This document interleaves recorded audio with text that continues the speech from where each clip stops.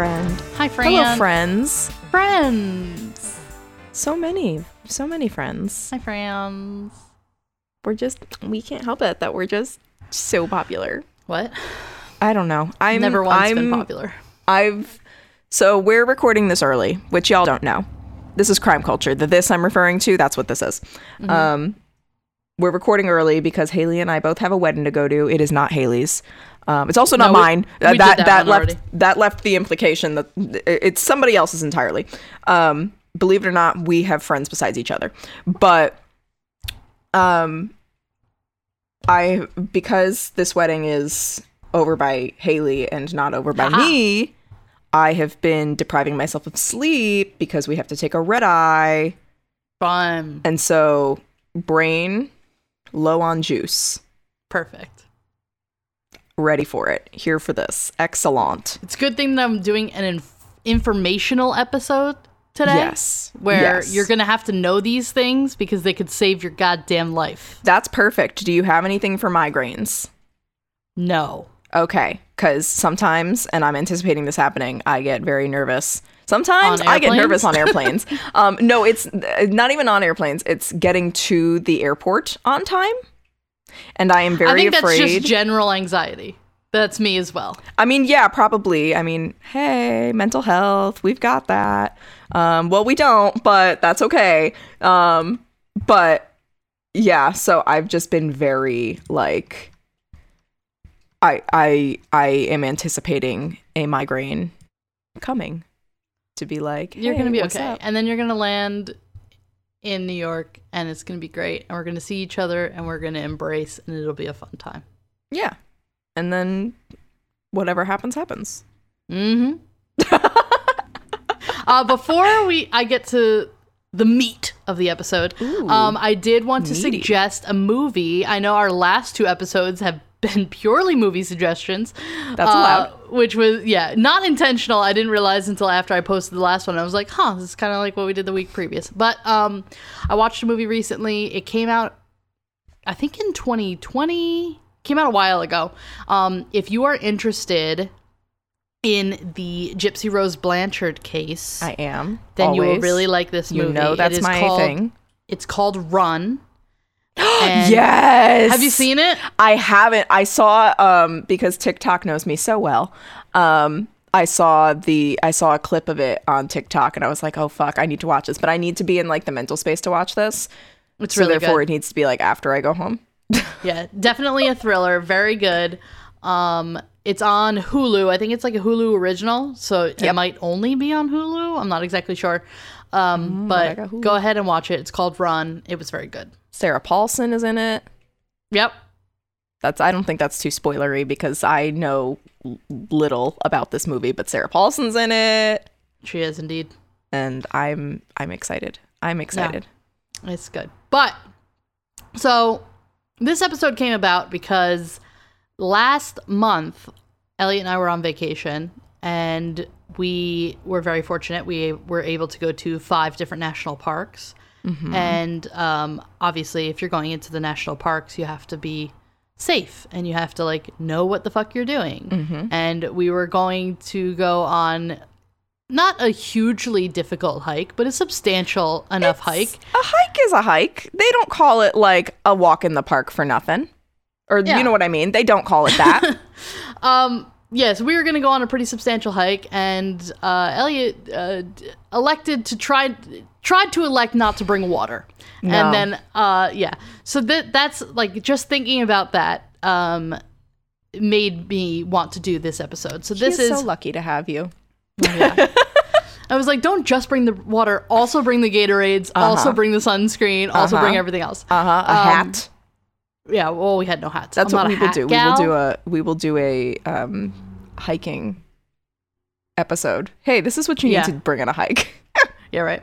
I'm more of a bandana bitch. Hey, I mean, I'm not a hat hoe. That's fine normally. However, like you and I are just fair of the fairest complexion. Yes, we are the fairest of them all, and So, like, we need something to shield our little noses, because even though TikTok says, because I'm on TikTok too much, in case you haven't noticed, because I've mentioned it like twice in the past 5 minutes, even though TikTok says that, like, the cute little sunburnt nose thing is trendy right now with makeup, it is not trendy IRL. Do not fuck up your face. Skin cancer is not trendy. Skin cancer is never trendy. No, don't do it. Anyway, so I've sectioned this into a couple of different, like, subcategories of... This is like survival myths. Okay. And the first section is about what to do if you're stranded places. And I'm going to get to it, but I just want to preface. I got all of these from various survival lists across the internet. Cross-referenced a bunch of places. If anything is wrong, let me know immediately. And I will obviously... address it on the correction section of the next episode. But it is to my knowledge that these are the best practices to staying alive. Did one of the experts that you researched into, was one of them Bear Grylls? No, and we'll talk about why he's also bullshit. Point then. So my first myth is people say that you should drink cactus water if you're stuck out in the desert. Oh, wait, so the bougie cactus water you get from Whole Foods, or like you take the water from the cactus that is there beside you because you're dying? We'll take the water from the cactus because I don't think there's going to be a refrigerator where you can just get cactus water out of. No, but I meant do you bring it with you? Yes, I know that they're not. If there's a fridge in the middle of wherever you're stranded, bad news, babe, it's a mirage. But if you're stranded in the middle of the desert and you see a cactus and you're like, a cactus is like a living thing in the desert. It has to store water because that's how it lives because it doesn't rain very much. Makes sense. And you're like, okay, let me drink this cactus water. But drinking the water from a cactus is not only dangerous, it can also make dehydration even worse. Cactus water contains acids and toxic alkaloids, chemicals that are deadly to humans when consumed. If you're experienced enough to pick out the kind of barrel cactus that you can filter water safely from, this may work, but that means you have to have all of that prior knowledge. But most of the time, the chemicals that come from the cactus flesh itself can cause vomiting, diarrhea, and in the long term, kidney problems. Oh. It also goes without saying that the spiny outsides of the cactus are very dangerous. But the cactus fruit, like that on the prickly pear cactus, is safe if you can find it. Okay. The cactus water you find on the store shelves is actually made out of the fruits of the cactus, not the water stored within the plants themselves. Oh. Yeah. They're not very forthcoming with this information. No, not on really. these labels. Whole Foods. What gives? And also, if you're stuck on a deserted island, drinking the water out of a coconut is not a good long-term option either. It's only good for every so often. Drinking too much will give you diarrhea and cause even more dehydration. Yeah, that'll do it. That'll do it. That's What about what Rihanna says about soaking your mangoes in ocean water? You should not drink salted water. Yeah, but I didn't say that. I said soaking your mangoes. Like you take a little slice of mango, you dip it in the ocean, you take a bite, and then you look like Rihanna, maybe? I think everything that lives in the ocean pees in the ocean. And whales have sex in the ocean, so I don't only whales have sex. Only the whales. I don't want to consume unfiltered water, kind of anywhere. Okay, you are aware though that you probably have if you've ever been to a beach, right? Yeah, but I'm not going in there and I'm not putting a straw up to it. Take a straw and just slip. I also used to slurp. I also used to eat jellyfish off the beach when I was an infant. You're kidding. Ask my mother. You did not. What the fuck, Haley? She just let me. You know what?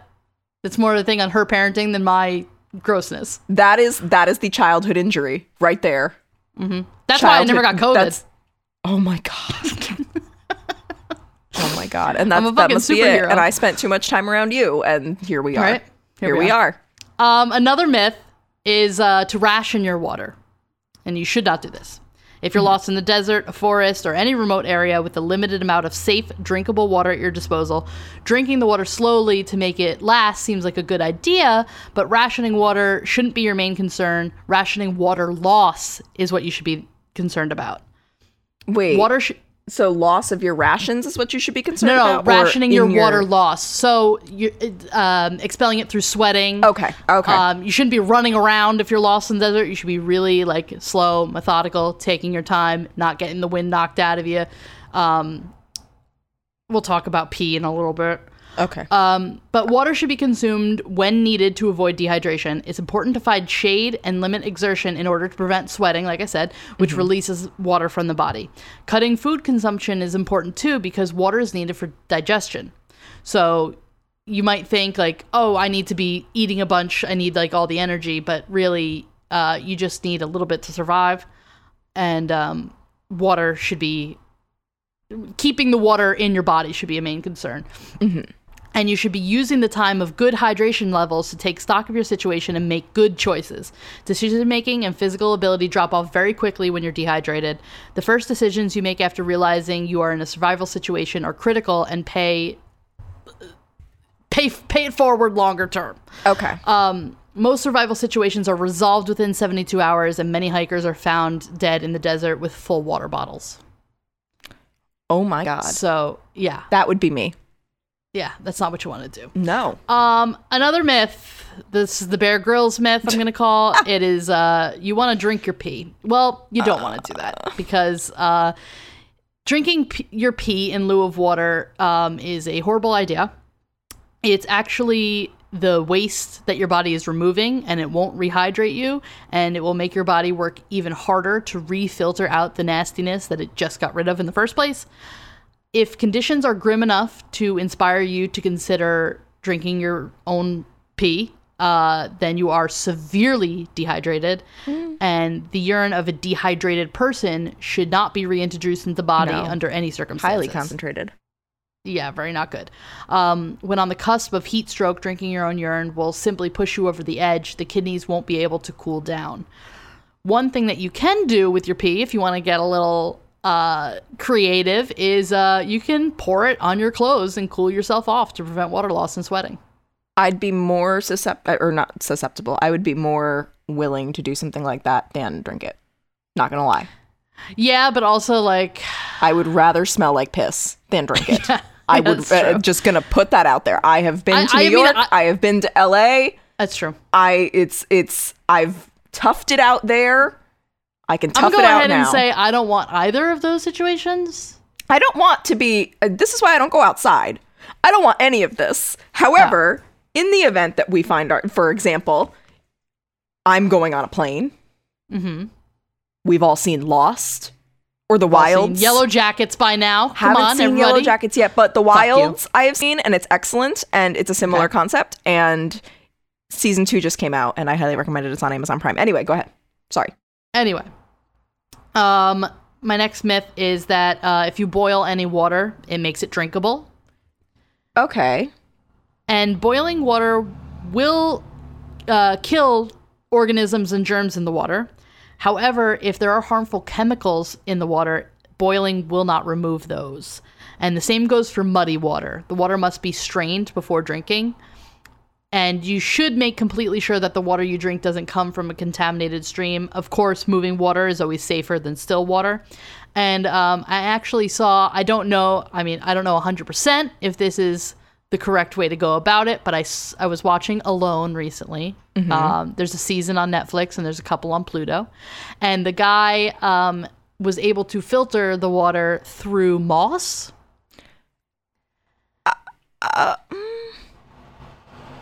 So maybe that'll work. Okay.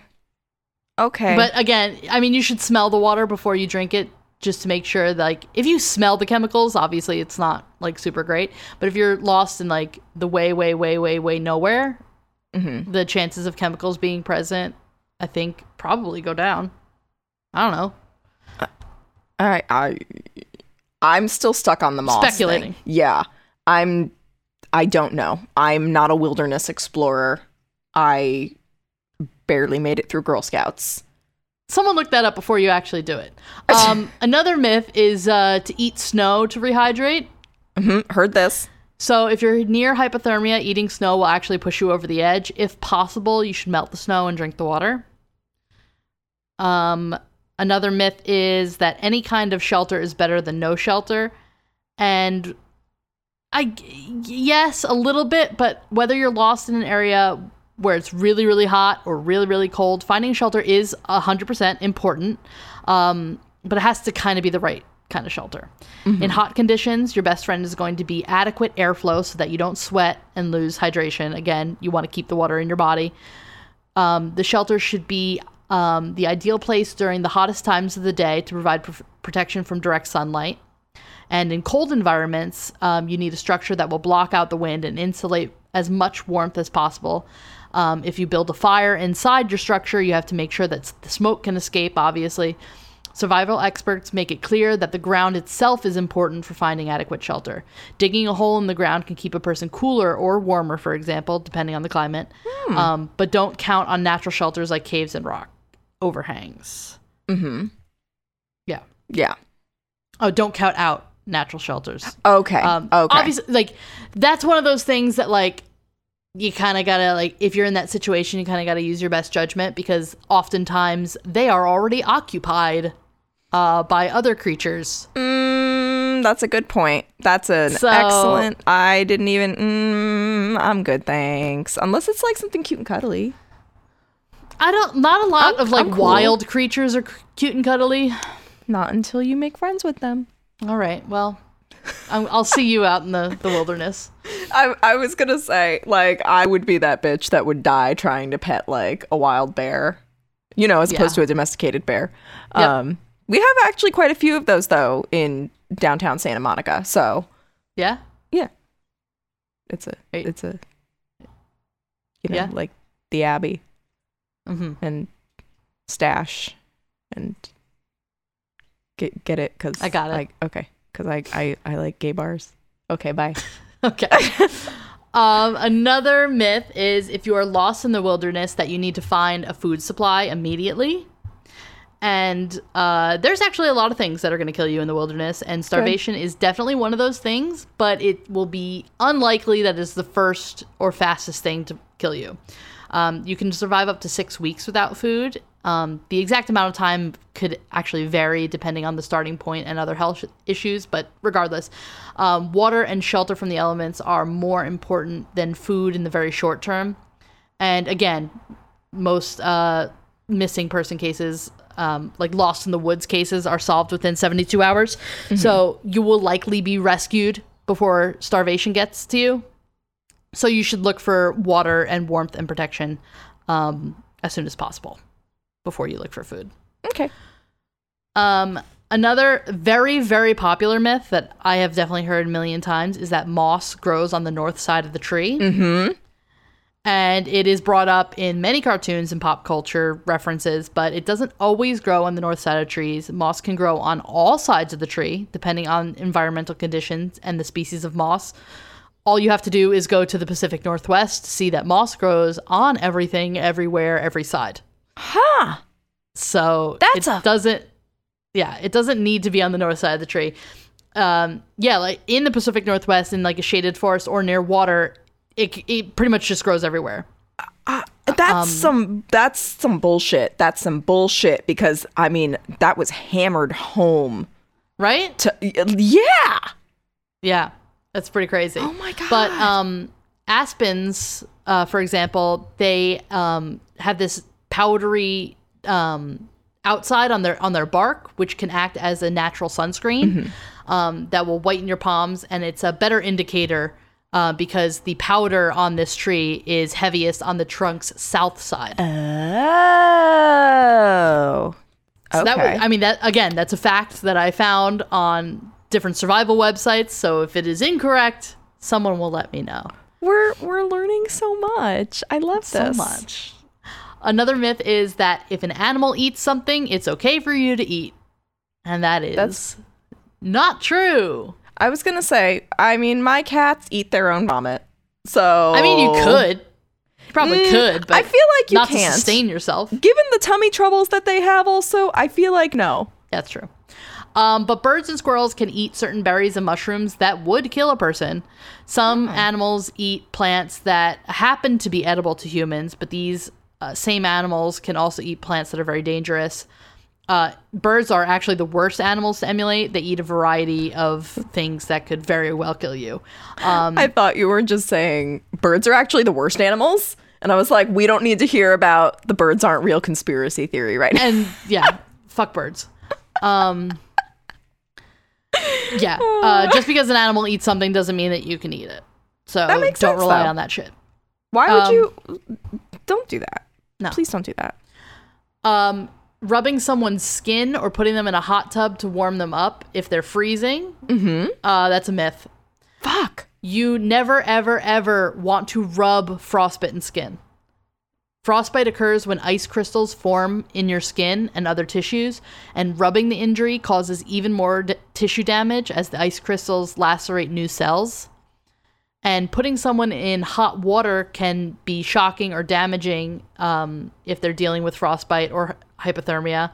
You need to warm someone back up slowly, preferably with blankets and some warm water bottles under the armpits. Oh. You also want to give somebody, once you're out of the survival situation, you want to give someone painkillers because frostbite is extremely painful. Yeah.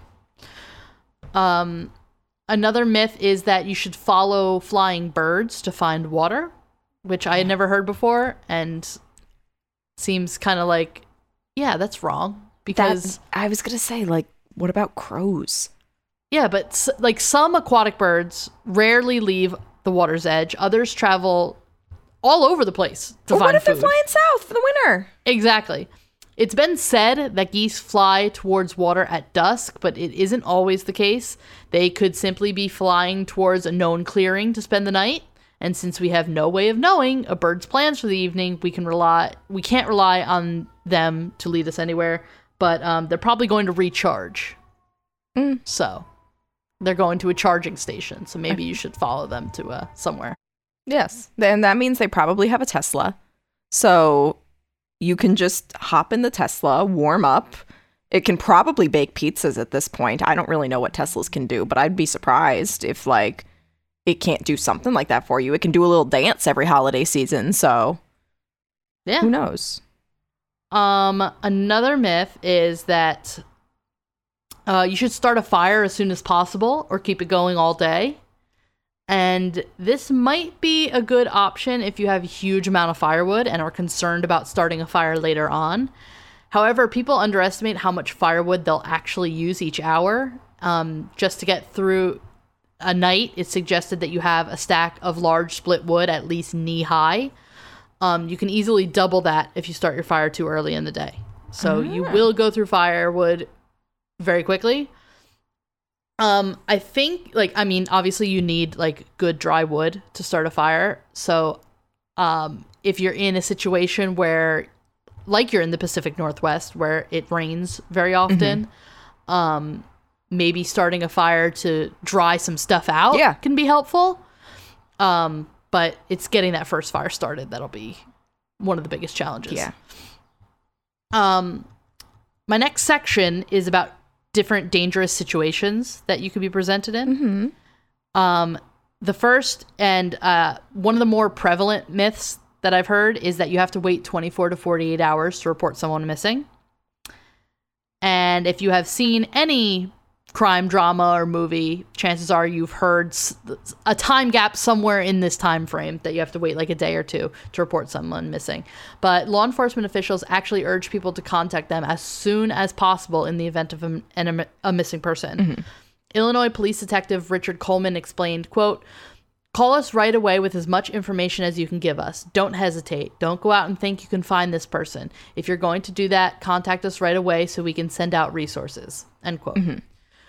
Criminologists say that within the first 72 hours after someone goes missing are the most essential hours to finding them, and making any delay in reporting can present an even bigger challenge. Canadian and British authorities similarly urge proactivity in the instance of a child or adult going missing. But in countries like Brazil, authorities won't investigate an adult going missing until 24 hours have passed. So you should look in your country what the reporting times look like. Mm-hmm. That makes sense. Another myth that I think I had heard before is that if you're in a falling elevator that you should jump before it hits the bottom. Have you heard this one? So it's not that I've heard it. I was just watching, what was I watching? I was watching You've Got Mail the other night, and they said something about that because, spoiler alert, even though it's like 20 something, 30 maybe even years old, they said something like, oh, like we should jump in an elevator because like the elevator broke or whatever the fuck. But that seemed I have never heard this, but it seems very counterintuitive to me, because how do you know that you're not going to go from being like stuck or what have you to like DCOM original Tower of Terror starring Steve Guttenberg and Kirsten Dunst? Like, y'all can die so fast, I feel like it's a machine. It's not human. It's not going to sit there and use its little logic and be like, oh, they're clearly jumping so that I will do the thing that they want. I feel like it's not a good idea. I feel like it's a bad idea. But also, like, if you're in a broken elevator, what are the odds that the little, like, floor counter is still working? So, like, how do you even know? If the floor counter is not working, if, like, whatever is not working, how do you know that that isn't just, like, that there's not, like, one thread that is keeping everything from going to shit? And by jumping, there you go. Yeah. I'm not here for that. I do not claim this. Yeah, it seems dumb. And movies portray elevators falling down their shafts pretty often. It comes up a lot, but this doesn't happen very often. There are safeguards in place, and elevator technology itself has advanced to regulate elevator speeds. However, if an elevator does fail, the drop will determine the severity of whatever happens to anything that's inside. Okay. In pretty much any instance, jumping serves no real purpose. A short fall would be unnecessary due to low momentum, and a long fall wouldn't protect you from impact. Okay. Nicholas Gerbis of Life Science said figuring out exactly when to jump would be a challenge. Like I said, like if the little counter thing isn't like going, then how the fuck do you know? How do you know? Yeah, right? And a jump would reduce the speed of the fall by only 3 miles an hour tops. Plus, you'd likely hit the ceiling and get hurt when you land. Okay, that makes sense. Lying flat on your back is another option, but if speeds were high enough, momentum would keep you from staying on the elevator floor. According to Mary Roach in Packing for Mars, The Curious Science of Life in the Void, sitting or standing is neither a better option. So, if you're in a falling elevator, fucking hang on. Make sure your head doesn't hit the ceiling, and that's about as much as you can do. That's all you can really hope for at this point. Don't be in an elevator. Take the stairs. Yeah. There you go. There you go. You get your steps in.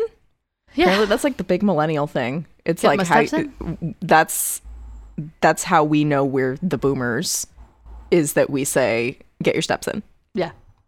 Good. Another myth, I think this one has pretty well known, been debunked, is if you're stabbed, you should pull the object out. No. Yeah, you don't want to do that. That's not good.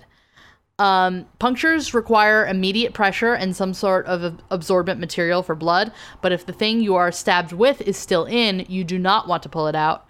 Removing it may open up a deeper wound, or removing the pressure that the object is applying inside. By leaving the object in, you're essentially plugging up the hole. Dr. Malcolm Mahadevan put it this way, quote, "Once you pull out the knife, it's likely the proverbial guy who has his finger stuck in the wall to stop the water from coming through. The minute you pull out the finger, or in this case the knife, that's it." End quote. And this is true for even the smallest of punctures. Emergency physician Gail Larkin recalled, quote, "I had a patient once with a very tiny stab wound to his chest. Someone on the scene had pulled out the knife by the time we arrived. The patient argued vehemently that he did not want to go to the hospital. It was tiny, like a fingernail slit. It was hardly bleeding. He felt fine.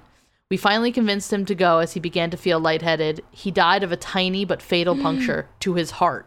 If the knife had been left in his chest, who knows if he would have lived, end quote. And that is pure speculation. If that guy had, like, that is, who's to say if that guy would have lived, but it's best practice to just keep whatever's in there, let the professionals take it out where they can better control any type of bleeding or any emergencies that could arise.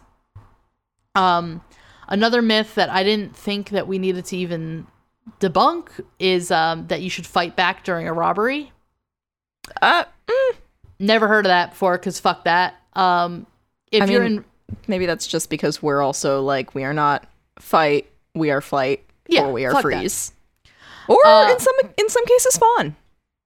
Yeah, or hide. Hi, Mr. Robber. You look so nice today. I love that black on you. It looks so good. No, that's not me.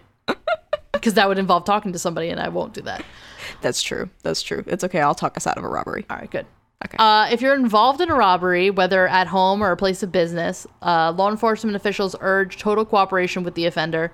In some instances, it is legal to take initiative and fight back, but you should consider your safety above all else. According to Garth Newham from the Institute for Security Studies in South Africa, quote, research that we have seen shows that, in particular, situations like house robberies, business robberies, and even street robberies where victims have fought back, it more likely than not triggers violence from the culprit, end quote. Mm-hmm. In 2018, North Carolina police officer Jonathan Frisk pointed out, quote, it doesn't matter how much money or any type of product, nothing is worth your life. If I'm on one end of the store and someone comes in and they pull out a gun and say, this is a robbery, if there's another door and I can make it to an exit, I immediately want to try to get out and avoid the situation. End quote. Yeah. And I'm going to say, if you are involved in a robbery at your place of business, like there's been like robberies at like McDonald's and stuff. McDonald's does not care if you live or die. Give them everything. Give them coupons. Give them the fucking soft serve machine. Yep. Give them all of the money that you have. McDonald's is going to be fine. Mm-hmm. So give them everything. Yeah. There's no fucking way I would risk anything McDonald's. For a business. That too. Yeah. Die from McDonald's. It's likely. That happens more often than not. I was going to say it is likely, but... Another myth is, and this is one I know is debunked because of working as a lifeguard, but the myth is if you get someone breathing after they were drowning, then they're safe. Mm-hmm. But if you rescue someone from near drowning, they still need to go to the hospital, even though they are safely on land. The lungs are coated with a slippery mucus, which is a horrible phrase. But it's a substance called a surfactant. And it's kind of like a lubricant that keeps them from collapsing and sticking to themselves. And if the person ingested a lot of water into their lungs, the chances are that they have washed away this surfactant, and their lungs could collapse at any time, and their ability to take oxygen in is reduced, and you want to get this person oxygen. I think that's what they call dry drowning, or maybe that's when you ingest like a little bit of water or something like that. I don't know. It's like when the first one sounded familiar. Friends? Yeah, it's when you drown, but you're like on land and stuff. Should I text my friend who's in med school right now and be like, hey, real quick. What's dry drowning? What's dry drowning? No, it's all right. It's something like that. My next section of survival myths is about animals. Do I want to hear this? Yeah, especially the first one. And you definitely have heard of it. Everyone's heard of it. Oh, it's that they'll eat you when you die. No, that you should pee on a jellyfish sting. Oh, yeah. It's on Friends. It's everywhere. Yeah. Despite what some people would tell you and what movies and just everywhere will tell you, peeing on a jellyfish sting may make the pain worse and will do little, if anything, to quote-unquote neutralize the venom. Yeah. Additionally, peeing on a tentacle may actually cause it to contract, injecting more venom into the skin. Did not know that part. So it could be horribly bad, so don't do it. Holy shit. Go to the hospital. That sounds horrific. That's... Yeah, not good. And then you just have pee on you? No. No. Not here for that. Another very popular myth is to suck out the venom if you're bitten by a snake. And sucking out the venom from a snake bite is obviously a very common movie trope, but in reality, it's not a good idea at all. According to medical professionals like Dr. Barry Gold, quote, the only thing that's effective is taking the person to the hospital, end quote. Attempting to suck the venom, this person was wrong. From a snake bite may make things worse depending on because you putting your mouth on the bite can also like lead to infection. That's not good.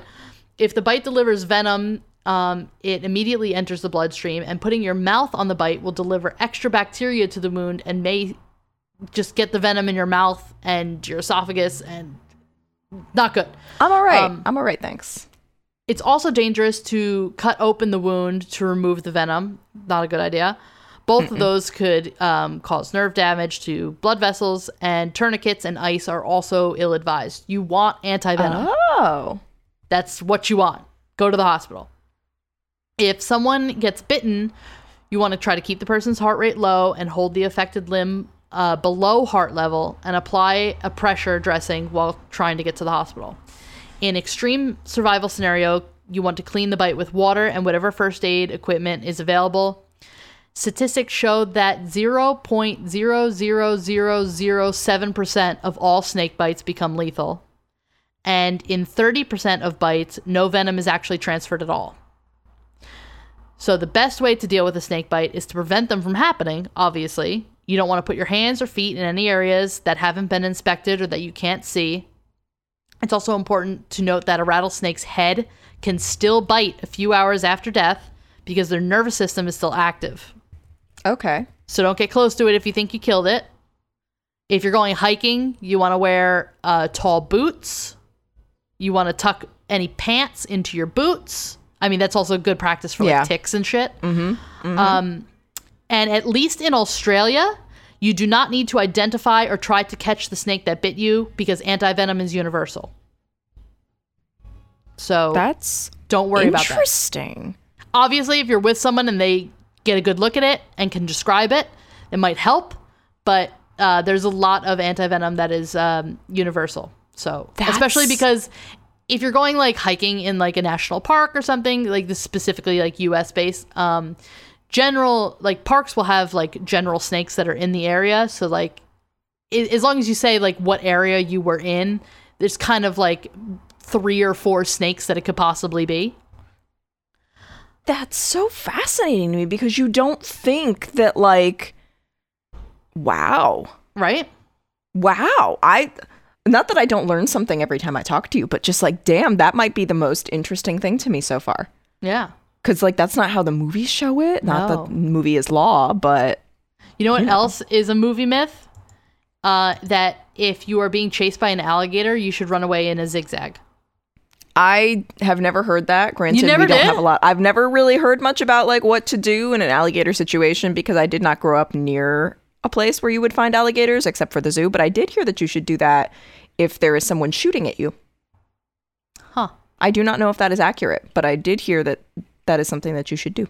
All right. Interesting. I don't know. So just don't just be careful. Just be careful. Yeah. But alligator expert Frank Mazzotti told the Los Angeles Times in 2012, quote, "The shortest distance between 2 points is a straight line, and that's the fastest. Run away in a straight line. Everything you hear about running in a zigzag line is untrue," end quote. Although alligators move quickly on land and in water, achieving speeds as high as 9 to 10 miles per hour, alligators generally do not go after someone unless they're provoked. Do not get close enough to an alligator to provoke it. If you're at a water's edge in like Florida or something, run away from it in a straight line. Don't worry about zigzagging. This is a myth that I had never heard before. The next two are. This one is that snakes can't bite underwater. what the fuck? I never heard that before. What? Yeah, but that, I mean, maybe that was a myth. Yeah, apparently that came up. But in addition to the fact that all snakes can bite underwater if threatened, both the coral snakes and the cottonmouth snakes are venomous aquatic snakes. Good to know. Interesting. And they routinely catch prey underwater and can bite you from underwater if you encounter them and they feel threatened. In some cases, you may not even know you were bitten until symptoms develop. Mm-hmm. If you begin sweating, have a headache, are thirsty, or vomit within a half hour after swimming, it's a good idea to check yourself for bite marks. Other symptoms that develop can include stiffness, body aches, and a stiff or rigid jaw. And obviously, you want to seek medical attention immediately if you develop these symptoms after swimming, especially if you locate bite marks. Mm-hmm. You should Makes also be sense. aware, like, if you're swimming in a new body of water, you should probably, like, be aware of, like, what can be in there. Snapping turtles, that's a big thing. You don't think about snapping turtles. They can fuck you up. They can chop off a fingy or a toe. Yeah. They can. It's not great. It's I hate not that. great. Another myth, this is another one I never heard of, that bears can't run downhill. What the fuck? Who is coming up with these? I feel like I've seen, like not Blue Planet, because that's the ocean one. The planet. Green Planet? No. Captain Planet? What's the one? Is it Planet Earth or something? That docuseries that has There like is all a the animals? docuseries, Planet Earth. Yeah, but I feel like I've seen in it like bears running downhill. Or what's that one from the Discovery? I think it was the Discovery Channel where it was like da da da da da da da da da da. I don't know. And there's like you had to National watch it when you were in, like, Geographic first shit grade. too.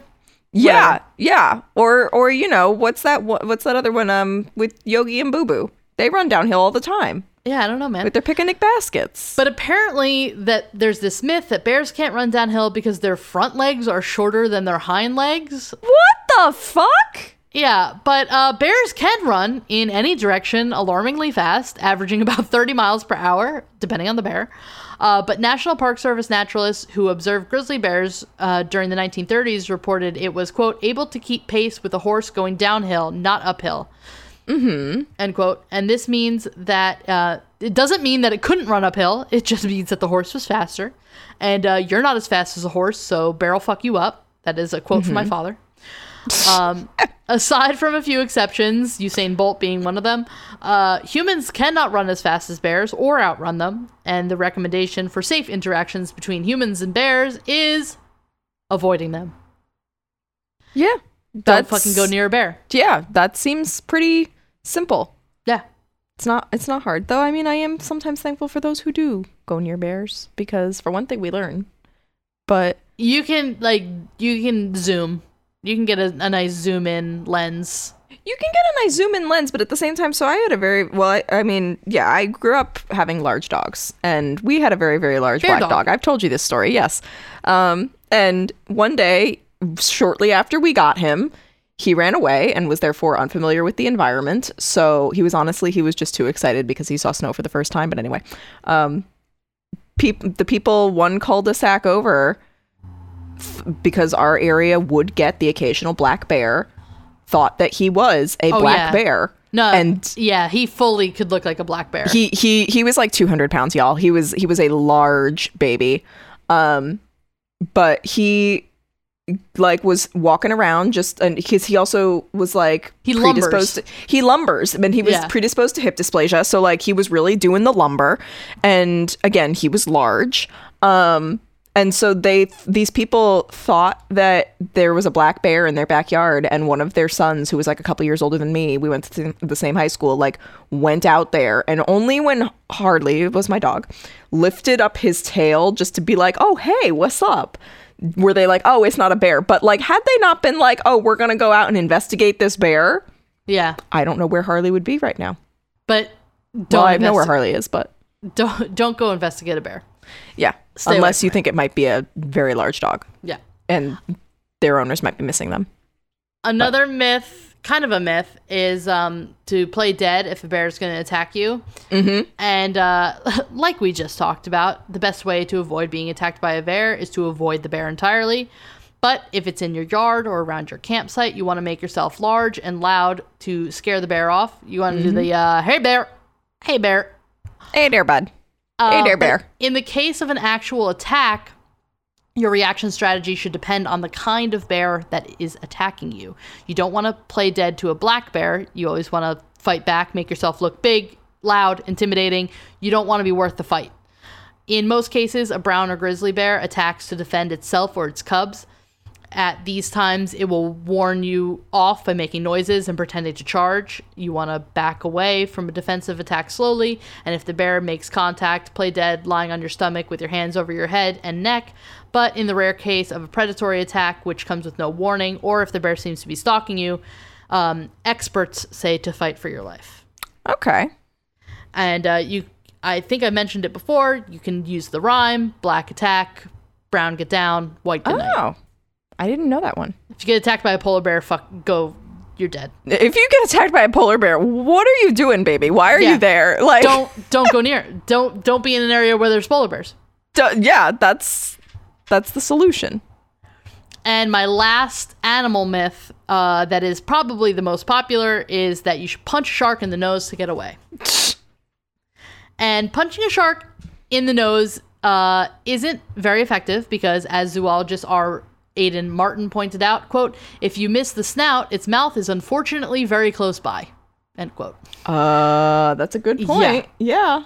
In addition, most people lack the upper body strength to deliver a blow powerful enough to stun a shark, especially when punching in the water. I know because I have tiny little noodle arms. Experts say that you should claw at the eyes and gills, which are more sensitive on the shark's head, and on the sides of the head, not near the mouth. Ryan Johnson, a shark researcher and documentary maker who studies great whites, shared a better option with the BBC in 2017. Quote, use something hard, be it a camera, a stick, a rock. In a situation where you don't have that, going for the face and gills and trying to keep your hands out of its mouth is going to be the best thing. End quote. Johnson also noted that running away can entice a shark and standing your ground is the better option. So, yeah.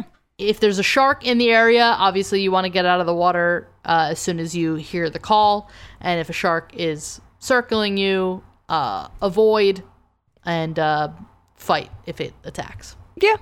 But also you're in his area, so I was gonna say, like, you're in his house. Like, he's just getting off. He's like a get off my lawn kind of move there. He is a Clint Eastwood shark through and through.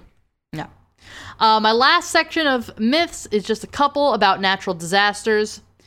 One of the first is that you can wait until you hear a tornado before you need to take cover. I have never heard this one, thankfully, because I am not in like a tornado area of the world. Yeah. Although there's been tornado warnings like in my area, but like none that are like those huge, crazy like Wizard of Oz cyclones. Mm-hmm. But weather outlets issue tornado watches to indicate whether conditions are right for a storm and warnings if one has been sighted. So that's the difference between a tornado watch and a tornado warning. Okay. Although it seems like it's an okay idea to wait until you hear the actual tornado to take cover, if you hear it, you're likely too late to get to safety. Mm-hmm. In the instance of a tornado, you also don't need to open the windows to relieve pressure or find the southwest corner of the building, like other myths have said. In addition, an additional myth about surviving a tornado involves driving when one strikes. Contrary to popular belief, crawling under a highway overpass to seek shelter is a very dangerous option. Meteorologist Phil Warren explained that, quote, winds will actually funnel under the bridge and accelerate, end quote, and this causes objects to fly around and the road could collapse. Mm-hmm. And if you're caught outside during a tornado, staying in your car or finding a ditch to lie down flat in are your best options, but also don't be in the path of a tornado. Yeah, that's our best advice. Is have you ever tried just not being in the path of a tornado? Some people don't always have the option, obviously, like not tornado blaming, but be safe. Yeah, no. And if you're in an area of the country where there's like a specific natural disaster, you should probably know like the best practices to surviving that disaster. Like this one. Yes. This one's for you. This is for you. If there's an earthquake, stand in a doorway. I mean, I have heard mixed reviews on this. I actually once got into a debate with somebody at a job interview about this. Quite literally, it was the interviewer, and I did not get that job. But it's all right. If there's an earthquake, they're probably dead. I mean, I'm not wishing that on anybody. If you're listening, I promise that's not me. That wasn't me saying that. This used to be true several decades ago. Mm-hmm. But I work in building, and I know that most modern buildings, the door frame is set in after the main structure is complete, and it makes it one of the more weak spots. Many years ago, they used to make buildings better. Yep. So they made a lot of things better. Yeah, it would have been a good idea a while ago, but instead now they advise you to get under a desk or table. Oh. Yeah. So that's that. And then this last one is that you should always swim parallel to the shore if you're caught in a rip current.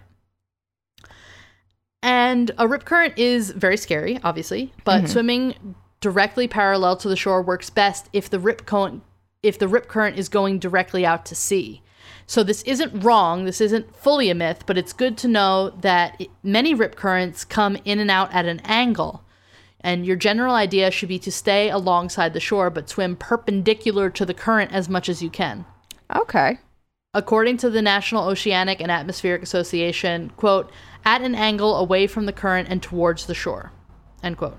Okay. It might be easier to swim one direction instead of the other. You don't want to tire yourself out too much. It shouldn't feel as if you're going upstream. If you can't swim out, tread water until you can. And this is from a past lifeguard, past water safety instructor, past swim team coach. Everyone needs to learn to tread water. Mm-hmm. Every single person should be able to tread water for a long time. You need to learn how to swim. It is very important for people to learn how to swim. And you should definitely know how to tread water and float if you can. I have friends that physically cannot float. But in that case, you need to be real good at treading water. How can you physically, not that I don't believe it, I'm curious, because doesn't that have to do with like you float, like you just float? I don't remember the exact, I understand that when I was there's science to it, but we would teach like group lessons, and like obviously the first thing you want to teach like little kids is you want to teach them like, if you fall in the water, here's what to do. You want to float on your back. Yeah. So you can breathe. Somebody can come get you. Yeah, you can't swim, but you can float. So you want to teach kids to float. And my one friend who was instructing with me, he could not float. Like his legs would sink every single time. And he was like a junior Olympic swimmer. Like that's fascinating. Yeah. He could swim like a motherfucker, but he could sink too. He can't float. It's fucking crazy. You should just do something to keep your head above water. That's the main goal there. I mean, yeah, pretty much. Yeah. But those are my survival myths. If you have more, or if you have corrections or additions, definitely let me know. We will add it to one of our next episodes. So we're banking a couple. So let us know, and we will add that. You can let us know on any of our social medias. We're on Facebook, Instagram, Twitter. We have a website that's crimeculturepodcast.tumblr.com. You can reach out there. You could also email us, crimeculturepod@gmail.com. You could also join our Patreon. You could. You can join for as little as $1, as much as whatever you want. Different tiers get you different rewards. I just sent a postcard out recently to one of our patrons. Mm-hmm. Our poll has been live for a little bit to choose one of our next episodes for this month. There's live chats happening. There's different fun things. So join our Patreon. I think it's patreon.com/crimeculture, or it's in our link tree, which is in the bio of all of our different social media. So if you find one thing, you found them all. Yeah, I was gonna say it's definitely in our link tree. So just do the thing. So that's that, and be safe. Yes, and we'll see you next Tuesday. Bye. Bye.